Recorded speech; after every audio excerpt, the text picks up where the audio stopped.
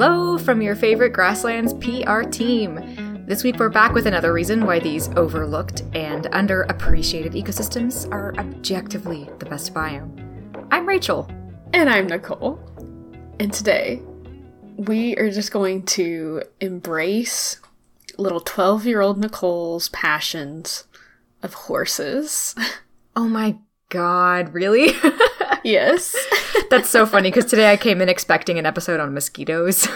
Yeah. Oh gosh. Just wanted to keep you on your toes. I like it. We are still doing so many mammals, though. I know, but I just got excited after last week's episode about horses, and I had to follow that. Okay. I understand. Okay, but first, before we get into that, we want to mention that April is a special month in the land of podcasts because Podchaser is donating 25 cents to Meals on Wheels for every podcast review that is received on their site. So, yeah, no better time to make our day and help us out with a review. We'll put a link to our Podchaser page. It's just a platform for leaving reviews and connecting with podcasts and their owners and hosts. So, if you feel like leaving us a review there, you could leave us a review on Apple Podcasts as well, but they're not going to donate 25 cents to Meals on Wheels for your review like Podchaser is. So bounce on over there and make multiple people's days. Yes. Are you ready to learn about horses? I suppose. I never went through a horse phase. Really? I don't think I did. Man, I had okay, I hated Barbie growing up, but there was this Barbie horse game that was my jam. I don't remember anything about it. I just remember playing it all the time because it had horses in it. And I had like a horse racing game and yeah. I actually had that Barbie horse game. Oh my gosh. Yeah, I remember like feeding him sugar cubes and stuff. Yeah. I literally don't remember what the purpose of the game was at all, just that there was horses in it, and I just ran around and had fun with the horse. Like, there is even a Lego game that came out, like, PS2 era, and it had a horse in it, and I just rode that horse around in this one area that you could ride the horse around in all the time. Like, I remember I was so excited because when you, like, walked across the bridge, it made, like, a different clop-clop noise versus, like, the grass, and, like, oh my gosh, that was just, like, the coolest thing. Again, don't remember which Lego game it was. I just remember the horse. Oh, man. I love how all of your horse memories involve video games, too. That seems also very on brand. Right. I mean, I saw horses at, like, the zoo and at Cowtown, our local, historical museum. But, like, yeah. Anytime there was a video game with a horse in it, like, I was sold. Didn't matter what it was about. You should play Witcher 3. Ride a horse all over the continent, man. You're so right. Okay, so, horses. Non-video game horses. Okay, so I wanted to kind of talk about prehistoric horses, like, very, very briefly. Modern horses, the domestication of horses, and then a very special horse. I'm sure you know what it is, but yeah, the Takhi we'll keep the horse. suspense up. No, shh. We'll keep the suspense up for anyone who doesn't know somehow. Okay. Oh, man. Okay. Are you ready? Yeah. Okay. So, prehistoric horses. There is a lot of information out there on prehistoric horses. Please feel free to do your own research, but I just kind of wanted to talk about, where they originated from. So, do you know where they evolved? I have no idea. Was it North America? It was North America! Yay! Man, okay. Yep. So, like, I think kind of in the same time frame as camels, as these grasslands were slowly becoming more prominent, horses were like, yeah, let's do it. And they became more and more prominent. They evolved into different species, all that fun stuff. And the first horse that, like, we could call a horse was called Eohippus, or the Dawn Horse, which is just great. I love that name. It just sounds like a childhood video game horse. Yes, it does. You're not wrong. And this horse was a browser rather than a grazer, so it ate leaves and bushes and things rather than grass. Like camels. Like camels, yeah. Wild. And these guys are very small. They only stood about 50 centimeters or 20 inches high at the shoulder, because horses are always measured at the shoulder. And in horse people talk, that's 5 hands. Okay. And this guy... Hey, horse people are a special breed. Do you even know how big a hand is in horse speak? I'm assuming it's just a hand. I mean, kind of. It actually has a distinct measurement. Because, like, everybody's hands are different sizes. So, like, a hand is 4 inches. Okay. I don't know why they don't just describe them in, like, feet or centimeters or inches. They always describe them in hands. That's so extra. A little bit. I'm sure there's some kind of a historical reason for it, but I didn't look into it. Yeah, that's the only explanation. But the Eohippus, or dawn horse, had actually padded feet, and it had 4 hooves on each front foot and 3 on the back foot. Where's the pad? In between, so, like, its toes had the hooves, and then, like, its palm had the pads. Ugh.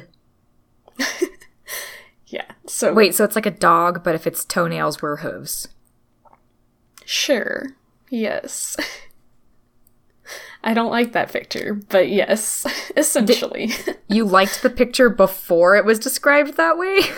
I mean, no, I was just trying not to think about it too much, but it was disturbing enough that I wanted to share it with you. I will show you a picture of him real quick. Oh, no. Oh, that's less weird, because it's walking on its toes. I figured It had a pad because it also stood on the pad at the same time as the hooves. Mm-hmm. Yeah, a lot of ancient horses had pads on its feet, but a lot of them didn't, like, actually use it by the time you, like, called them horses. So. Okay. But still, the 4 tiny little hooves are very strange. And this guy, he looks almost more like a small deer rather than a horse. But he is considered the first horse. So, very handsome little gentleman with weird toes. And of course, having 4 hooves is different than modern horses, who only have 1 hoof. But it's still the fingers. So the middle digit ended up becoming elongated in modern horses. And so they walk just on 1 toe. And they're constantly flipping you off. And I don't know. It just cracks me up. Yeah, that's fantastic. It's interesting that on this dawn horse, even there where it's got 4 fingers, that middle one is still more stout and sturdy and bigger than the others. Yeah, it's still a little bit elongated, and it's beefier, for sure. So that's the Eohippus. Like I said, from the Eohippus, we saw quite a bit of evolution to various different species. Horses then spread to Europe and South America, and after the Bering Land Bridge disappeared, the North American and South American horses actually went extinct. So then we only had horses in, the old world. So it's kind of an interesting evolutionary line. It reminds me a lot, again, of camels. So yeah, did they go extinct around the time there were people living in North America? I guess they had to if it was after the Bering Land Bridge. Mm-hmm. Yeah. Disappeared, yeah. And of course, as settlers came to the New World, they brought horses back with them. Okay. But that brings us to modern horses. And horses are just wild creatures. They're too tall, they're too strong, they can easily kill you, and yet we put small children on their back just for giggles. And part of me kind of fears horses as an adult. Even though as a child, I just thought they were so cute and friendly. I know better now. They can be kind of intense. But they have been a huge part of human culture for a really long time. And, as horses were domesticated, we used them for a lot of different, resources. We used them for meat. Some people have even used mare's milk as an alcoholic beverage called kumis. So Ooh. It's kind of cool. And something, let's go back to anatomy for just a second, because I don't think a lot of people realize this. So when you look at a horse, that joint that is, about halfway from the ground to their belly is not their knee, it is their wrist. And this is true for like giraffes, camels. I forgot we were just talking about camels, goats, sheep, all those guys. Of course, they all have 2 toes instead of the 1 toe like a horse, but a lot of people think that is their knee, and it is not. So their fingers and the bones and what we would call like their hand are very much elongated, and they're just walking on that 1 toe or 2 toes in the case of those other animals. I'll add birds to that list too, because that's another one. Birds are weird too. see like the backwards facing knee, but it's actually their wrist or ankle. Yeah. I love comparative anatomy, so just had to throw that in there. Fantastic. Okay, so modern horses. We have the genus Equus, which includes horses, donkeys, and zebras. So they're all very closely related. They can interbreed, and usually those offspring are not fertile. Do you know at least a couple of the 7 living equines? There's 7 of them? There's 7 species of equines. Are we including alive subspecies? Today. Nope. Okay. The Takhi. I mean, technically, they're all subspecies because they're all part of the same. Yeah, it's fine. Wait, what? The Takhi. Yeah. Yes. Now I'm confused. There are a lot of subspecies when we talk about horses, but I'll break it down. Okay. The Takhi horse. Yes. How do you say the Russian name, or Przewalskis. Przewalskis? Yeah, or the pea horse. All the same thing. Cool. What else? Zebras. Yes. Donkeys. Mm-hmm. Regular horses. I don't know what to call them. They're just horses. Uh-huh. Do they have a common name? Kind of. The domestic is that horse. Domestic horse, yeah. Mm-hmm. Okay. The miniature horse? Mini horses are a breed of horse. Dang. Okay. Wait, if I only said like 3 horses. 4. Yeah. Okay. There's 3 more? There's 7 total. Oh my gosh. Okay. None of them are wild, so let's think about this. So I'll give you a hint. No. There's actually 3. Oh. Okay, go ahead. There's 3 species of zebra. There's the Grevy's zebra, the plains zebra, and the mountain zebra. Okay. Yeah. Cool. So there's 3 right there. So I need one more, and that's going to be the other donkey species. I mean, yeah. Okay. There's 2 species of donkeys, 3 species of zebra.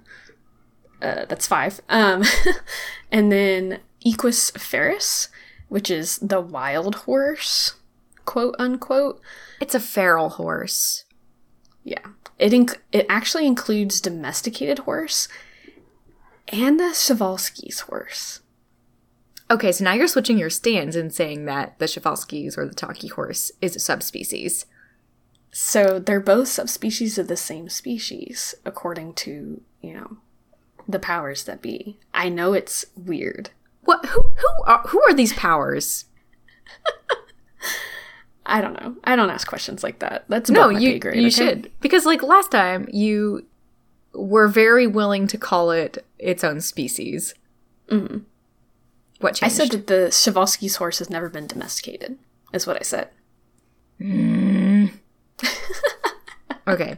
Wait, hang on a second then, because that means the Przewalski's or the Takhi horse is not the only wild horse. It is. No, there's zebras. Well, it depends on what you call... Yeah, I guess you're right. You're right. But zebras have also been domesticated, so, They have? And whenever we talk about, so those are the genus, that horses belong to. So like donkeys, zebras, horses. But when we talk about like horses, then you just have the domesticated horse and the Przewalskis. So the Przewalski is the only remaining wild horse. Okay. Horse people, why do you have to make everything about your animal different from every other animal? Because the camel people are happy to say that every member of the genus Camelus is a camel. Okay. I'm willing to play by their rules, I guess, this time. Stupid horse people. Thank you. Ridiculous. Also, I forgot the Kiang. The Kiang is another equine. So the African wild ass, which includes the domesticated donkey, all domesticated donkeys, because there's several different breeds. Okay. The onager, which is the Asiatic wild ass, the Kiang, the Grevy zebra, the plain zebra, the mountain zebra, and then Equus ferus, which is the wild horse, and the wild horse, quote unquote, which is domesticated horse and the Przewalski's horse together. So, horse genetics are weird. Okay. I'm not happy about this, but we can move on. Sorry. So yes, 7 species, they can all interbreed, yada, yada, yada. So how did we domesticate them? This is also a muddy mess that no one really knows. Okay. So buckle in. So, there are many studies looking at modern horse DNA throughout the world. The maternal side of the DNA suggests a wide range of ancestral mares being used to make the modern horse, while paternal DNA shows very little variation. And this has kind of confused people for a long time, but the most modern consensus that I could find was that there were just simply many mares used, but very few stallions. And, wild horses are very wild. Mm-hmm. And especially the stallions that are, they're fighting to protect their herd, and they just are hard to tame. So they took the few nice stallions that they could find, and then lots of different mares from honestly all over the world, and use those to create what we now call the domestic horse. Fascinating. Yes. And looking at all of the data that we currently have, it appears that horse domestication was not a single event. For a lot of domesticated animals, we can kind of point at, this year or this time frame and this place was when it happened, but that is not true for horses. And it's really more of several smaller events, with wild horses being bred back to domestic stock to increase, genetic diversity and to add in desired traits. So Western Eurasia appears to be the first area that modern horses were domesticated, more or less, with even a domestication event happening in the Iberian Peninsula, which is Spain and Portugal. But all of those horses from that domesticated event actually went extinct, which is kind of interesting. So we believe that, modern horses that we still have were domesticated in the Eurasian steppe, in an area covering Ukraine to Kazakhstan. The trading of horses was very lucrative, so that's why we have a kind of unclear picture of exactly where it happened or when it happened, but we're guessing about 6,000 years ago. Wow, okay. So that's more recent than I expected. Yeah, same.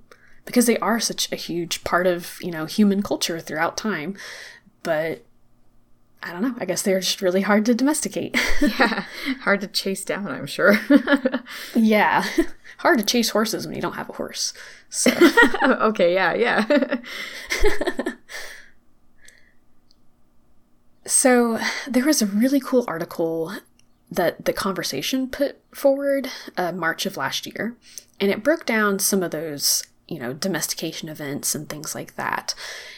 And one of the breakthroughs that scientists had when figuring out, do these horse bones belong to a domesticated horse or a wild horse, was actually by looking at the horse's teeth.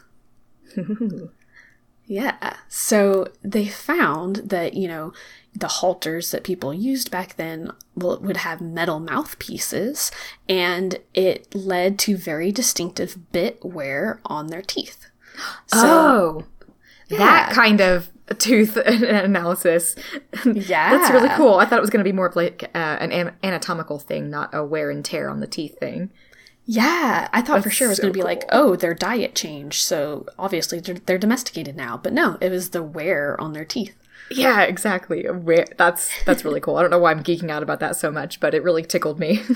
No, it got me really excited too, so don't feel bad. Look at us being excited about horse teeth. What is wrong with us? Nothing. We are perfect. I don't even like horses, man. Well, by the end of this, I hope you do. Okay.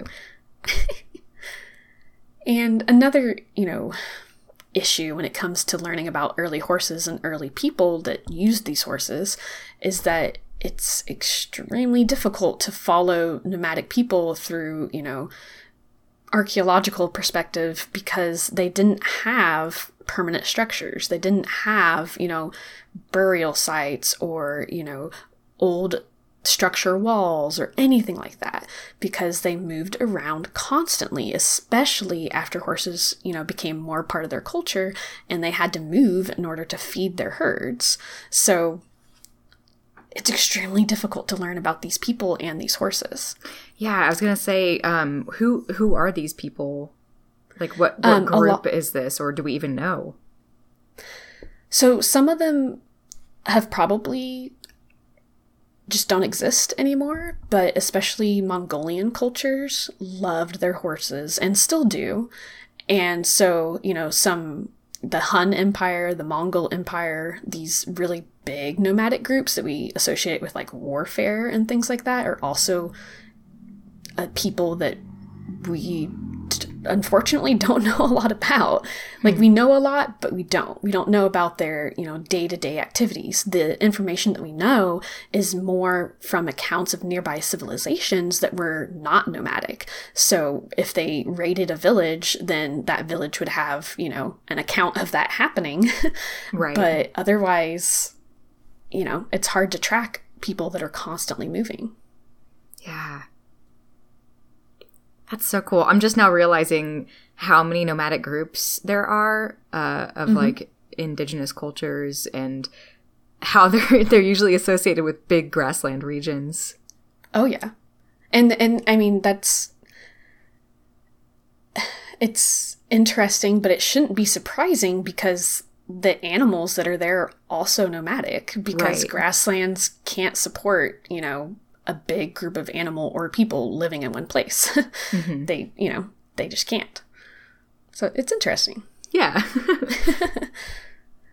So, the Hun and the Mongol Empire, I'll touch on them a little bit, but like, this is not my area of expertise by any stretch of the imagination. People spend their whole lives, delving into this kind of stuff. But they really had, during their respective times, the Huns were before the Mongols, but they had total power over much of the steppe, and even, especially with the Mongol Empire, through much of Europe and Asia. Like, they just completely dominated that entire landscape for a really long time, because they had horses, and those horses, allowed them to move around and allowed them to overpower other people that did not have horses. And it wasn't until, strong civilizations that started, building walls and using, more advanced weaponry that could overpower those horse armies that those empires finally fell. Wow. Yeah. And a lot of those nomadic civilizations still exist, whether in the steppe or, on the outskirts of it. But many of them were displaced, but as, cities and agriculture took over and became the more dominant, lifestyle. The Silk Road trading route was also largely maintained by, horses, whether that's selling the horses or using the horses to help move stuff. Camels were also a huge part of that, but who cares about them? Oh, I expected a scream of indignation now. Oh, I mean, I didn't want to interrupt the horses. I'm like, I'm willing to let the horses have their moment. It should be obvious that I protest this idea. I don't know, but that's just because I'm biased against horses.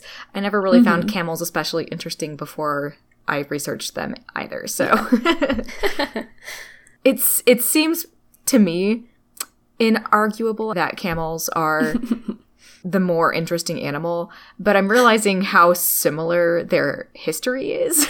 Yeah. And I find that to be very interesting. So I'm going to walk back on that. I'm going to just say, yes, please tell us more about how cool horses are. Okay. I appreciate that the only reason you like horses are because they're kind of like camels. Yeah. It's fair. I'll take it. Whatever I can take. Okay. So, like I said, a lot of these nomadic tribes and peoples were really, really hard to study, but recently there was a nomad site in Kazakhstan that was discovered, and it had a ton of horse bones and, just very, very exciting find for anthropology. And again, they showed that wear pattern on the teeth, so we're pretty sure that they were domesticated. And there was even ceramic pieces of pottery with evidence of horse milk in them. So people, we are pretty sure that this is, domesticated horses. However, oh boy, in 2018, they kind of started looking at some of these old sites, specifically one in Botai, that they saw that these horse bones were not domesticated horses, but rather the bones of Takhi, the Przewalski's horse. Yes. It's all coming together now. Okay. Yes. So remember how last episode I was like, maybe Przewalskis aren't wild, we don't know. This was that study that kind of threw everything that we thought we knew about horses on its head. And this brought forth a lot of controversy that, the Takhi might not be the last remaining wild horse at all. However, many scientists believe that the Botai Takhis were actually a failed domestication attempt. So the Takhi, for now, is still considered the last wild horse. And that's, of course, different than the American Mustang or the Australian Brumby, which are escaped domesticated animals that have become feral. Okay. So. Oh, man, this is the most interesting thing that's happened in a minute. My head is reeling a little bit. Dude, why do they think that it was a failed domestication attempt? What evidence did they have that made them think that or suggest that? Is it because of a combination of the information we have about their genetic history with the fact that they found these remains, or was it something specific about the remains? I think a large part of it, and I don't know for sure, but I believe that a large part of it is just that we haven't found Takhi bones in other such, settings. So, obviously you find them out in the wild everywhere, but as far as in a human settlement like this, I think this is one of the only, if not the only, examples of this. So, wow. Yeah. And even the group that found the Botai site in 2018, they went back and did more study with them and were like, sorry, we said that the Takhi is not actually wild. We think that this was a failed domestication attempt. Okay. So even the original group that made that discovery correct kind of agrees with that. Okay, cool. Mm-hmm. Ooh, that is so cool, though. Mm-hmm. Man, and now we're going to have to keep an eye out for any future discoveries. I wonder if they're going to go back and look at other horse remains they found at sites and double check that they were in fact domestic horses and not the Takhi horse. Yeah, it'd be interesting. And yeah, there's a lot of controversy behind this because the Takhi is very much revered, and is like a sacred animal. Takhi is the Mongolian word for the Przewalski's horse, and it means spirit or worthy of worship. So they, this horse is extremely important to the people of this area. You don't ride the Takhi or stable it. It's wild. Yeah. I just love that. It makes sense to me that an animal that maybe there even was a domestication attempt and it just could not be domesticated, like even more reason to consider it such like a wild spirit. Mm-hmm. Absolutely. So let's talk more about the beautiful Takhi. I personally first fell in love with the Takhi back in 2001 when I first heard about them in the wonderful video game Zoo Tycoon. So once again, everything is video games. It's all video games. I love this episode just because of this. I'm so glad. They say video games rot your brain, but you can learn stuff from them. Oh my gosh, yes. Just this week. Oh, never mind. Oh gosh, what? Oh, no, I'm just, I've played a lot of Stardew Valley and I'm learning a lot about fish. I don't care about fish at all, but I learned that sturgeon can live to be 150 years old because I was trying to catch them in the mountain lake, and I was like, wow, all right, fish, sometimes you're cool. Yes, fish are so cool. Shut up. And so are video games. But I digress. One of the best sources by far for information on the Takhi is the International Takhi Group. Their website is savethewildhorse.org. I mentioned this last week. But just a quick description of them if you've never seen one. The Takhi is like this beautiful, rich brown color on their head, neck, and back, which slowly fades to kind of a creamy off-white color on their sides and on their belly. Their legs also have some brown on them, and sometimes will have striping, which is very indicative of like ancient wild horses. And their manes are very short and stand straight up, kind of like a zebra, and are a very dark brown, almost black color, and their tail is the same color as well. They also have the cutest little muzzle markings that are that beautiful, creamy off-white color, and they have white eyeliner as well. They are beautiful. Is it winged? Is it what? Is the eyeliner winged? Not really. It's just kind of all the way around. If only it was winged. Okay, that's all right. It's a little bit of an outdated style, but you did say they were more ancient, so. Yes. And these guys stand about 140 centimeters tall, about 55 inches, again, at the shoulder. How many hands is that? Oh my gosh, I actually wrote it down. It's 14 hands. Cool, that means nothing to me, but I wanted to ask. Yeah, that's fair. I mean, 14 times 4 is like about 55. Don't make us do math. Stop that. Okay. Oh, anyway. Okay, sorry. I mean, I had to do math to figure it out. But they are very, very stocky horses with very broad faces as well. There's not very many horses that look like them, which again kind of helps with the assumption that they are like the last wild horse.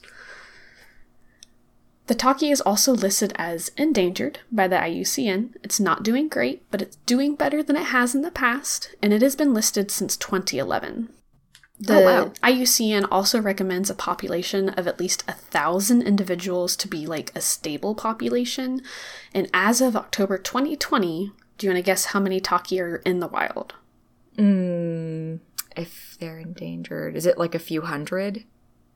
It's 320. Oh, wow. With 56 of those animals being foals. So they are like reproducing and they're doing fairly well. And even though 300 doesn't sound like a lot, if you delve back into their history, it's pretty impressive because they were once extinct in the wild. Yes. So around the year 1880, Russian explorer Nikolai Przewalski, hence Przewalski's horse, brought back a gifted hide and skull from the Mongolian people that was then unknown to the Western world, and it was put in a museum. Everybody was like, wow, what a beautiful horse. They named it after him. And at the turn of the century, all this craze about the Przewalski's horse had collectors taking them from the wild for mounts, zoos, and private collections. Why are people like this? Yeah. So, in the 1960s, the last Takhi was seen in the wild in a park, kind of. We'll get into it. It's kind of like a park, but not really. The Great Gobi Bee is what it's called. So, 1960s, last Takhi, gone. In the 1940s, so 20 years prior, people were finding out that, you know, those wild individuals were starting to decline, and in captivity they were also declining because people just didn't know a lot about them. They didn't know how to keep them. They were really, really hard to keep. And this ended with only 13 breeding individuals left in the world. Oh, wow. That's not even pairs. That's individuals. Individuals, yes. Ooh. Yes. So, again, people noticed that, you know, wow, there's 13 in captivity and not any, by the time the 1960s came around, in the wild. So, breeding for the sake of conservation began, and between 1992 and 2004, 89 Takhi were reintroduced into an area called Takhi Tal Nature Reserve. So in 2007, the first Takhi were released into the Great Gobi Bee, just a few miles from where the last Takhi was seen in the wild, which is just, like, makes my heart soar. I don't know. It just is really, really cool conservation story. And people traveled for days to come see the Takhi released back into its ancestral grounds, because a lot of the people that came were nomadic people. So it's not like they just and there's no roads. So it's not like they hopped in the car and were there in a couple hours. They traveled for days to come and watch these horses be re-released into the wild. Wow. I've got chills thinking about what a powerful experience that must have been. Yes. Yeah. I'm holding my chest because I'm like... Wow. So, in 2020, the Great Gobi Bee was actually doubled in size to further protect the Takhi and other animals that call this area home. All of these conservation efforts led to, again, the wild Takhi population exceeding 300 for the first time just in 2020. Wow. And there are about 2,500 animals in the world. And that's up from 13 individuals total in the 1940s. Oh my gosh. And they're not, one of those animals that pumps out a ton of babies, No. You hear stories about that kind of stuff with ferrets, and it's I mean, they have several kits. So it seems even more amazing to me that a horse is able to be bumped back up into such high numbers. Oh, this is so good. We're recording this on Easter, for the record, and this is the best vibes I've had all day. Aww. It's feels very renewing in the spirit of the celebration of spring and Easter. The flowers are budding, the Takhi horses are roaming their ancestral plains.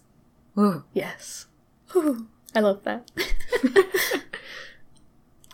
So I kind of wanted to talk a little bit about those conservation efforts that led to this success, because it's really fascinating, and it's not like anything that I've heard of people, at least in the United States, doing.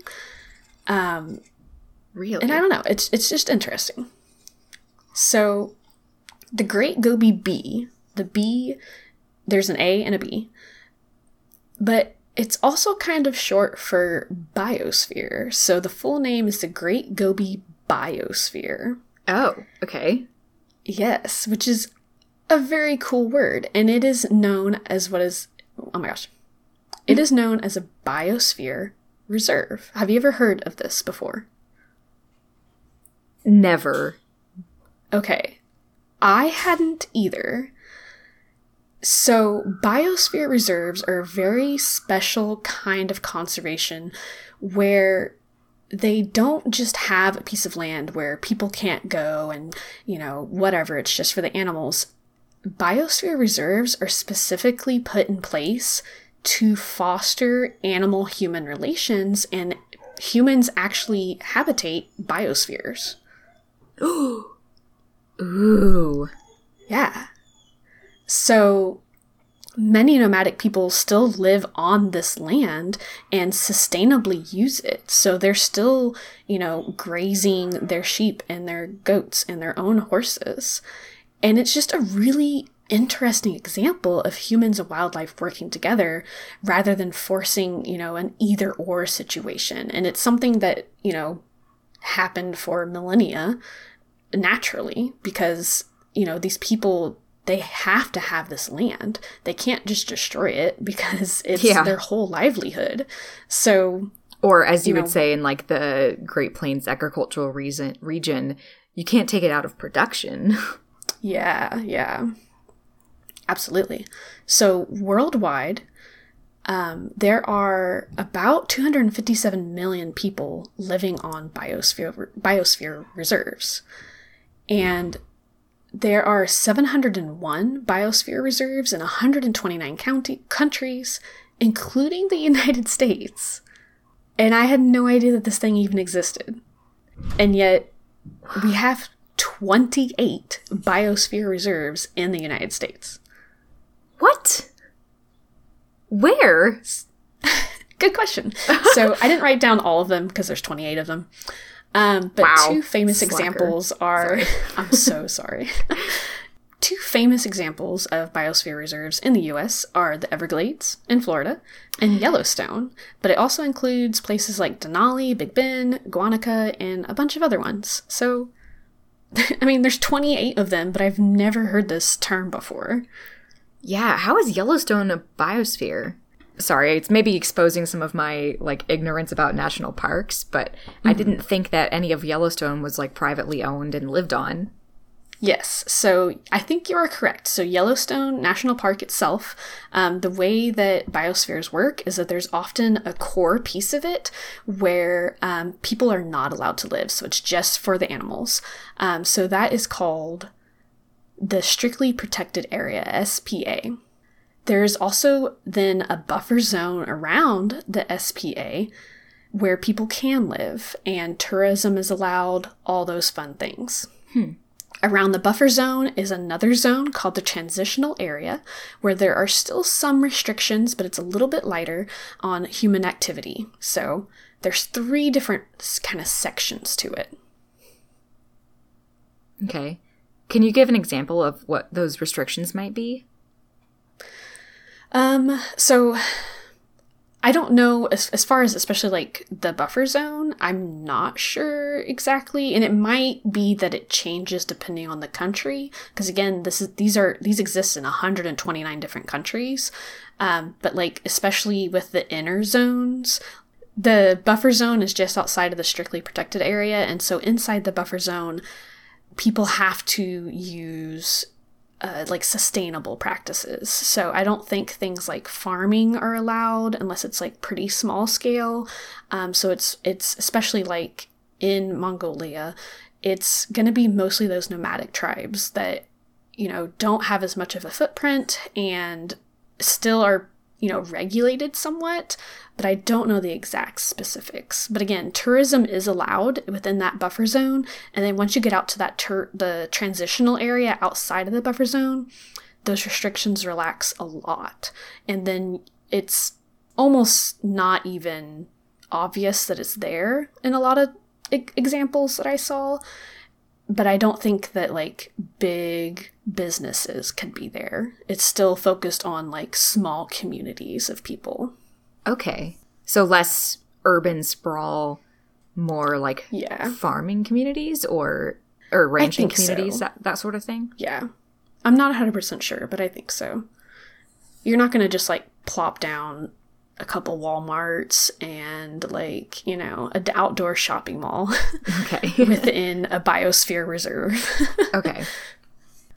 It's really, really cool. But yeah, I don't know all the exacts. Again, this was a term that I had never heard of before I started researching the Takhi. And I was like, what is a biosphere reserve? So if you want to learn more, the UNESCO website, UNESCO.org/biosphere is a great resource for you. We'll put it in there. The show notes. So, but it's really cool. And they actually have on their website like a map of all the different biospheres, and there's a ton in Mexico, especially the southern part of Mexico. But I don't know, 714 biospheres out there, and neither one of us had ever heard of this before. Wow, that's insane. Oh, for the record, it's en.unesco.org. Oh. Yeah, if you want it in English. Oh my gosh. Okay, I have stuff to read, but we're still talking about horses, so sorry for the detour. I will read this later. I appreciate it, because I'm just glad that I just wasn't like ignorant on this whole biosphere thing, because it's so cool. And like they specifically, like, if you, I don't want to get too hung up in the weeds, but if you go on their website, like it specifically is talking about, you know, fostering that relationship with the people and having the people being like in charge of the conservation of their own land, and you know, teaching those people how to, you know, protect their land. And like it's very human focused conservation, which is smart. Yeah, like they literally say on their website under, you know, what is a biosphere reserve, that it's a learning place for sustainable development. Yeah, like, that's so cool. Like that not only is the sustainable development huge part of it, but that it's a learning place. Like it's a place to learn and to grow and to develop new ideas and to yeah.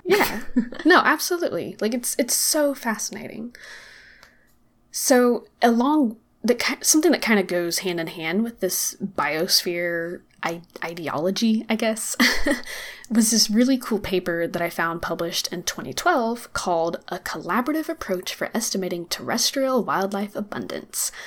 So they actually had local nomadic people in Mongolia help count various animals throughout the Great Gobi.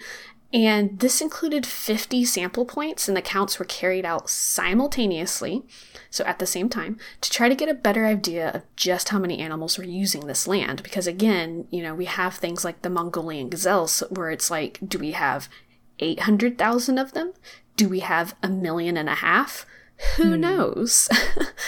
Because it's such a big expanse of land that it's extremely difficult to get accurate numbers. So they, you know, are using the people that are already living there to, you know, get involved with the science, which is so cool. They mention in this article that incorporating local people into science like this, quote, creates vested interest in conservation by the people who are most influential in and most affected by the outcomes, end quote. So, like, scientists are realizing that, you know, how important this is, which is just, it fills me with such joy.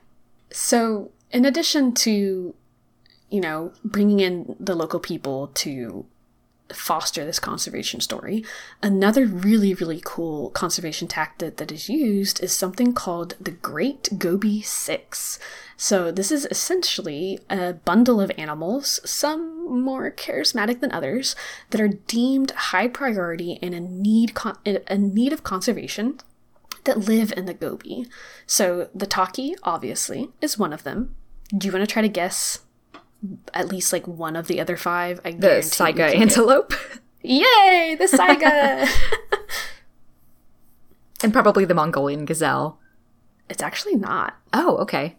Yeah. The goitered gazelle is part of the Big Six. Wait, goiter? Goitered. Like a goiter. Like it has a goiter. The males inflate their... I don't think they inflate. The males have like this goiter that develops when it's in breeding season. So that is so cute. Is it? It's something, that's for sure. So the Takhi, the Saiga antelope, the goitered gazelle, the wild Bactrian camel, the goby bear, of course, and the kulan, or wild ass, are the big six. So, I should have known. I know, you should have known. But I love this idea of bundling, these big six animals where, naturally by preserving land for the Takhi, you're also saving these other ones.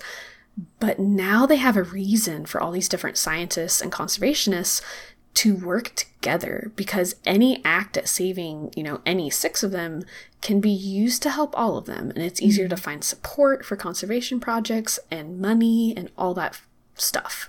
So, genius. I love it. That's fantastic. Yeah. But I am just so impressed by oh my gosh. I am just so impressed by Mongolia's conservation efforts. And I so very much wish that America would take notes and, save some of our animals that are in dire need. Yeah, especially when, there's a lot of species that have similar conservation needs, but we're so focused on individual things and like little tiny pieces of land that we're not really doing the kind of large scale conservation work that would actually benefit grassland animals that need that large scale conservation. Yes, and especially in America, we have that either or mentality. So we have these parks where either people just aren't allowed or it's very highly regulated, and that space is for the animals and like everything else is for the people, but there's no reason why we can't coexist together. Yeah. Yeah, now I'm sad. I know. Let's go back to the Takhi. It's fine. Well, it's just fine. like, even our national parks that are set aside, like, and our, Bureau of Land Management stuff, like, all of them are sold to people so they can develop it. Like, yes. We don't even do a cheap. good job of setting aside land specifically for wildlife. Like, all of those federal lands are rented out for very, very cheap prices for any kind of development. Or not any, but for so much development. Yeah, not even like human development, but like things that we know destroy the land. Yeah, right. And that contribute to loss of wildlife. So, going back to the Takhi. Okay. These guys, like I said, they're doing surprisingly well. And especially now that they've been reintroduced, they are even more revered, if that's even possible, by the people that live there. And there's some really interesting kind of side effects to that are good. So I found this paper in 2017. It's by Petra Kaczynski, and it was published in Scientific Reports. And it looked at the diet of the pre-extinction horses with the modern day ones. And they found that they were eating differently. The reintroduced ones are eating differently? Yes. Oh, no. Okay. So, the, pre-1960s horses were grazers in the summer when grass was plenty, but turned to a more browsing lifestyle in the winter. Whereas current wild Takhi are grazers year-round. They are eating that grass year-round. Why? And I know, good question. So they hypothesize in that paper that this year-round grazing lifestyle is actually a very good sign, because previously Takhi were kind of pushed into less fertile lands in the winter by people and other animals and things like that. So grazing year-round is a preferred lifestyle that they were not able to do in the past, but they can do now. And that is in large part because of conservation efforts and because of, how revered this animal is and all of this education that's going towards people of Mongolia and around the world. Oh, that's so awesome. I know. So it's just so cool. And that societal shift to respect the Takhi now more than ever is probably going to end up what makes the Takhi a true conservation success story, because we can call it a conservation success story right now, but there's barely over 300, and we need at least 1,000 in order to have a stable population. So we're better than we were, but we still have a lot of room to go. So, and it sounds like they've given these animals the space and the type of habitat that's going to support those numbers as they continue growing. Mm-hmm. Definitely. Wow. And with that human pressure lessened, they still have some threats. Specifically, winters in the steppe can be extremely harsh. So in the 2009 to 2010 winter actually caused the wild population to go from 123 individuals to a mere 49. Since then, there has been a really steady increase in numbers, but, keeping the wild population numbers high and healthy is extremely important to help them survive these natural tragedies that they are going to encounter. This respect for that Takhi is so important going forward for conservation. And more organizations are, like I said, working more closely with the people that have called this land home for generations. The International Takhi Group plans actually to soon hand over their entire project to their Mongolian partners that exist right now, and they will just be available, on the sidelines for advice and support. Which is so cool. Fantastic. Yes. On their website, they mentioned that, quote, more than 80% of local nomads earn between 75 and 100% of their income from animal husbandry. So these people are, very dedicated to keeping this land alive because it is their livelihood. Like, they cannot lose it. And, the Takhi is seen as a symbol of the wild steppe. And having the Takhi means that we have good wildlife and good, environment that can support not only the Takhi and the gobi bear and the saiga, but the people. So it's just, it's so good. So hopefully the Takhi and the gobi are around for many generations to come. And by preserving the Takhi, we preserve so much more. The habitat required by other endangered species, the special nomadic way of life for so many people, and just this amazing history of horses and the Takhi and, the Eurasian steppe as a whole. And that story is so varied and complex, and I only just barely scratched the surface in this episode, but I hope that you at least learned a little bit. Rachel and dear listener, and are inspired to maybe, love horses and do some more research into this really unique ecosystem. I'm not gonna lie, I don't love horses. Wow. Still, do you like them? Oh yeah, obviously. Okay. I feel like I've more fallen in love just with this overall conservation story and the history of the animal and the way that it's been conserved in this like ecosystem level approach to conservation that is working so well for this species, obviously, which is so important to the people that are so dedicated to conserving it, but has also just benefited this whole ecosystem of creatures that is, under threat. And what a fantastic story. I'm kind of surprised at how much I loved this entire episode, Nicole. Oh, I'm so glad. Yeah. And I didn't even really talk about the natural history of, the Takhi. Like, it's interesting, but I think the conservation story is just so fascinating. Exactly. Anybody can go like read the factoids about this animal. This was the better story. Thank you. Also, just as a side note, I know I kept talking about the gobi, which in common culture, a lot of people's minds is a desert, but a lot of it is grassland. Yeah, no, exactly. Yeah. So it can be like true desert down to like only 2 inches of rain, but a lot of the gobi is very much grassland. So Yeah. Just throwing that out there. Grassland erasure is a serious problem we're trying to combat. It is. The Arctic does a bad job of that, too. A lot of tundra landscapes are technically grasslands. So, meh.